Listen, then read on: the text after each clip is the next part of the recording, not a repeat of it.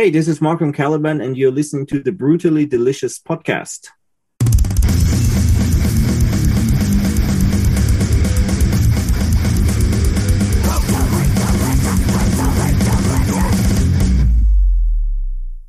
Good, man. What's it like over? You're in Germany, right? Yes, I am. What's the status of the world there? You guys out and about yet or not yet? Not really at all. Really? I would say. That sucks. We're just starting to get out here. No more masks. We're good here for a little bit. No, we are not at that point yet. I mean, they're going on with the vaccines and all that kind of things, but Right. Not really yet. Not really yet. Okay. Well, let's just jump right in. Concerts. Nah, that sucks. They're starting to book some here, but I haven't seen one yet.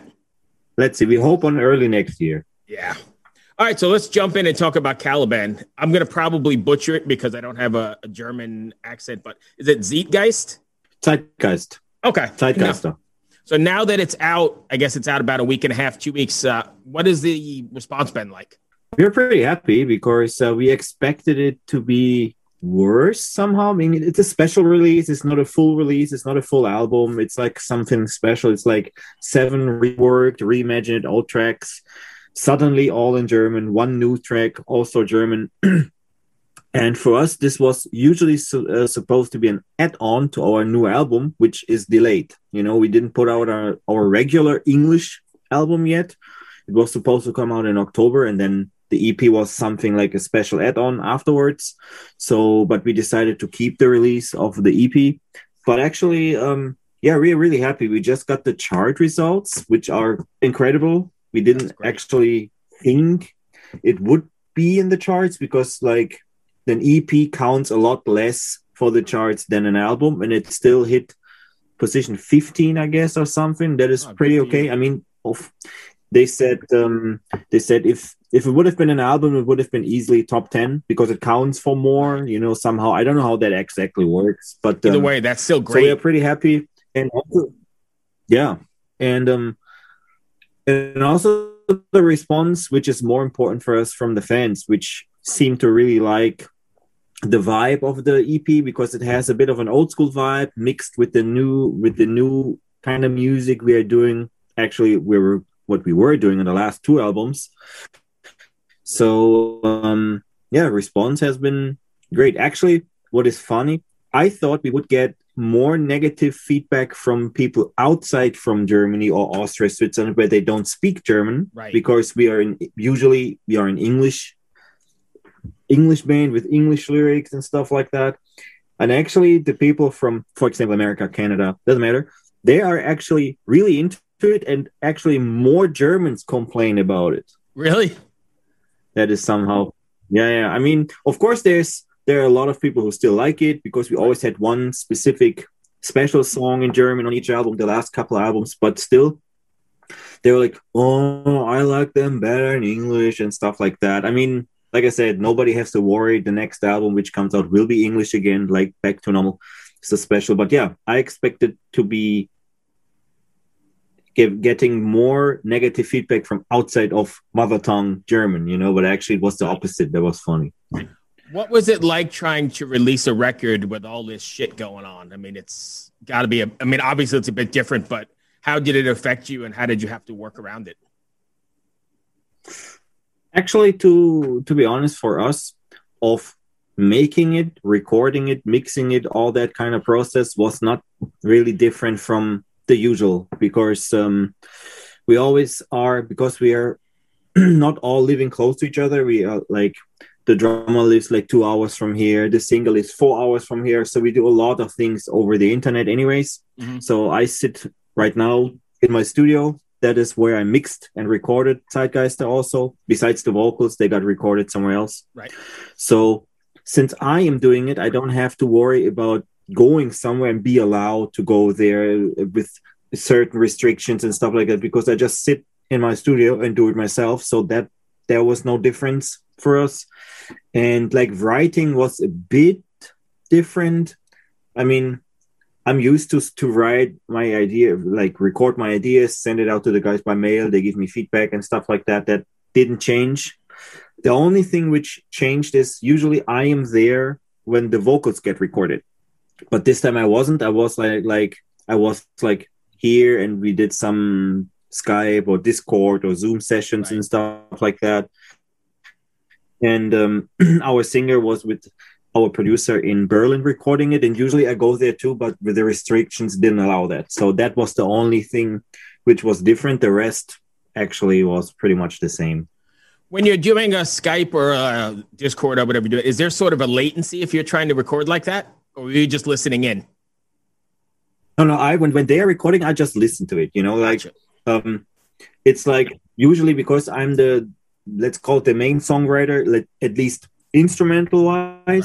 So I have certain ideas how the vocals should be and stuff like that they don't have to waste a lot of time. Like they work on something, send it to me, and then I'm saying, I imagined that totally different, so please record again, so that we avoided this.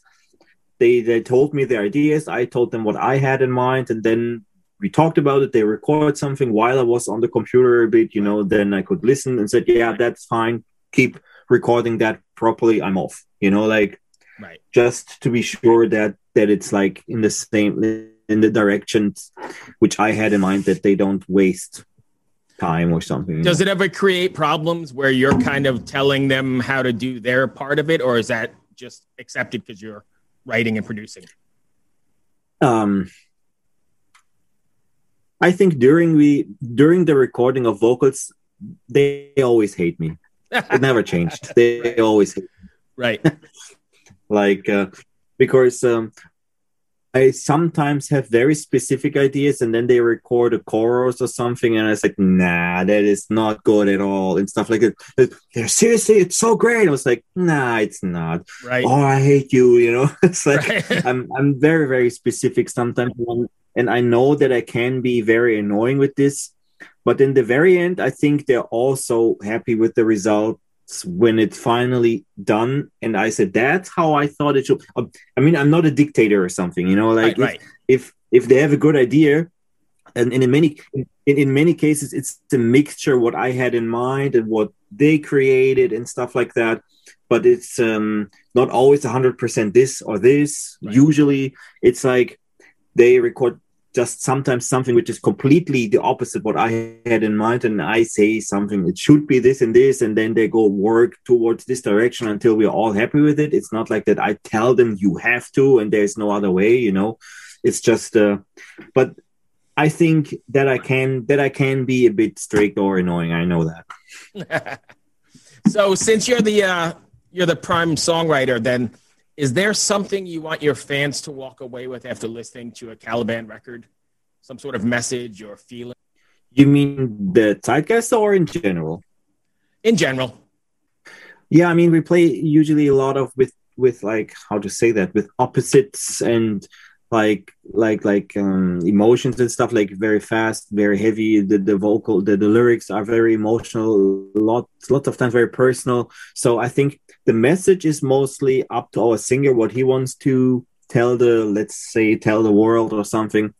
For my part, it's like I just want people to be excited when they listen to the music, and like that it's somehow moving them in some way. There's, for me, because I'm not writing any lyrics, for me there's no message I want to send out somehow. That is up to our singer. Right. But I know that he has a couple things which are really important for him, and he also gets, in many cases, messages that some people really thought that the lyrics helped them through difficult times and stuff like that. I think this is something for him really important. That's why we don't only write, let's call it like political, like critical things, right, because he wants to put his personal message into there, because for him this is, I think, important to help somehow in certain cases. So we mix it up a little, like there's always has to be some kind of personal things. That's, I think, for him very important. Okay. So along those same lines, and sticking with writing, when you're writing, I mean, we can use Zeitgeist or however you pronounce it as the example. Are you writing the songs musically at how they will come across on stage, like how they will sound live? Or are you writing the songs for the song's sake and then worrying about live later? I actually write songs for the song's sake somehow. I want it to be a good song. This is what some of our fans sometimes don't understand, because we have always on each album a couple tracks we never play live. They get recorded because we think they are great songs, but they're for us not live suitable somehow, and then we never play them live. We always have like, this is why I don't write an album to be like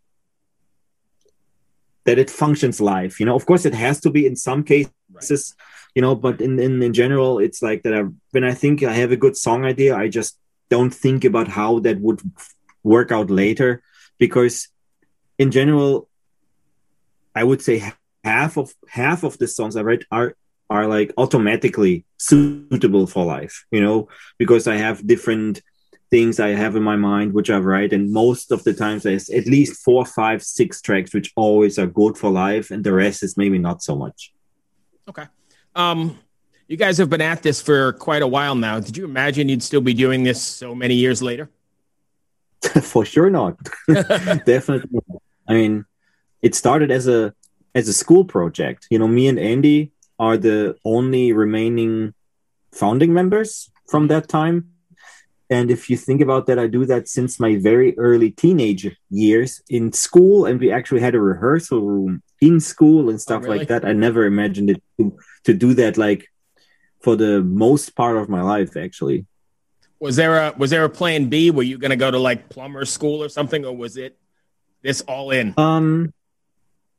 Nah, I was actually in the beginning times. I was doing like some kind of, I don't know how do you say that when when you get into learning a job. I don't know how you call it in English. Here it's an apprentice. Apprentice? Okay. Yeah. Okay, apprentice. I was doing something with chemistry, but then I got like some allergic reaction to something they had there, and I got big stomach problems, so I cut. Oh, wow. So I had to quit there, and then I didn't start something new. But I actually was trying to get into some proper job as a backup or something. Right. But yeah, then after I quit there, I was working there for 6 months or something. I didn't look for anything else. I just went, whatever. Just nice. Let's see. And then I was, and then my plan B, if you want to call it plan B, is now I have a studio. I record other bands. If my band would call it quits, or we decide it's not fun anymore, or we're not successful or whatever, then I still have my recording studio. I record other bands, produce other bands, do mixing jobs. So at least I have like something beside the band anyways, Gotcha. So what does Caliban have planned for the, obviously you're not touring for the next short period of time. Are you guys doing any live streams or any kind of special fan things, or is there anything in the works? Yeah, I mean, we talked about it, like not all members in the band are such big fans of this kind of idea, but as I think at least up until this point, we all agree, if nothing soon is going to happen, that we are going to do like some kind of streaming thing. But we want to do something, if that's going to happen. I think it's going to be like, let's say after summer, like soon in late summer, autumn.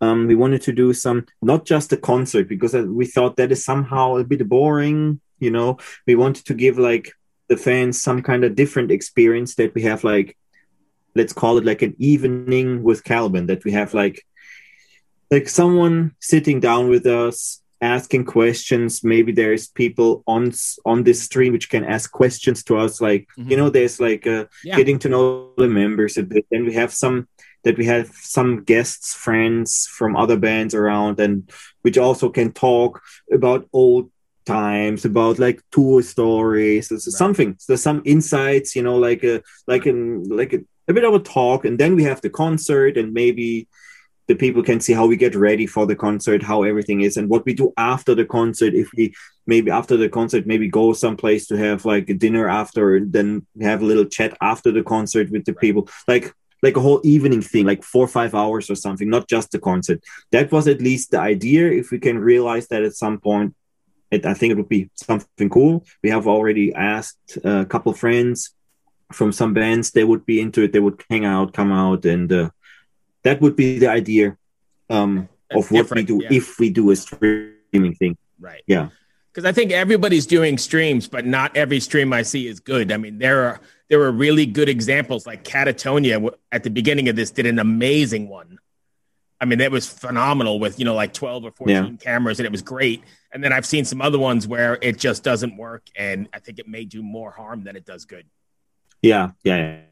That's something we definitely don't want, because, like I said, we have different opinions in between the members, and someone said, "Oh, let's just put 2 cameras and we go to the rehearsal room." I said, nobody wants to see that. Right. Nobody wants to see that, but it's a raw experience. It doesn't matter. It sounds like ass because you don't have really you don't have a PA system there. You need to have someone who is mixing it, that the people out there have a sound experience, because what you are used to listen to in a rehearsal room is different what the people out there hear. Yeah. For you have what you hear is to be on point what you play. You have a click and all that kind of thing. You want people to hear click tracks or something stupid, Right. So if we do that, it has to be proper, not just some garage thing. I mean, of course, don't get me wrong, there could be a garage thing, which is cool if it's done well, right? But I think in general the people would care more for a real thing somehow. Sure. I don't know how to say that. No, I think you're 100% right. That's all I've really got. Did I miss anything you want to cover? Oh, no, if you don't have any more questions. I think that's pretty good. I'm in the States, in Richmond, Virginia. We've been there. We hope to come back there soon. Have you guys been here? Yeah, we have been touring the States 7 times, 8 times in the past. It has been a very long time since. I think 5 years we didn't come there, or 6 or something. Yeah. And before we used to regular tour there, but then we had some problems with our old record company there, and some issues and stuff like that. And then we didn't tour for very long in the States. I mean, at least for the States, kind of very long, because how maybe that if you don't tour consistently in America, in the States, you fall off somehow. We worked our way somehow a bit up. We were coming every year, sometimes twice a year and stuff, and had a pretty good solid following on the live shows. And then we didn't tour for 2 or 3 years, and then we did one more tour, and that completely failed. And then we thought, we can't do that because it's costing way too much money for us to do this in this kind of thing, And now the offers, because we have been there so long that there's so many people asking that we get good offers again, because now it's something special again, I think. Sure. But let's say 5-6 years ago, we got offers for a tour, which would be playing one festival here, one festival here or a whole month there. And we all have families and stuff like that. And we couldn't really justify that to tell our families, I'm going to be away for a month and I'm earning this, which I'm earning in one day when I drive 100 kilometers down the road, So it has to be reasonable somehow. We don't need to get rich or some bullshit from American tours, because we really liked touring there. At least if you can cover costs and make some extra money to cover 2-3 month bills at home, that would be fine.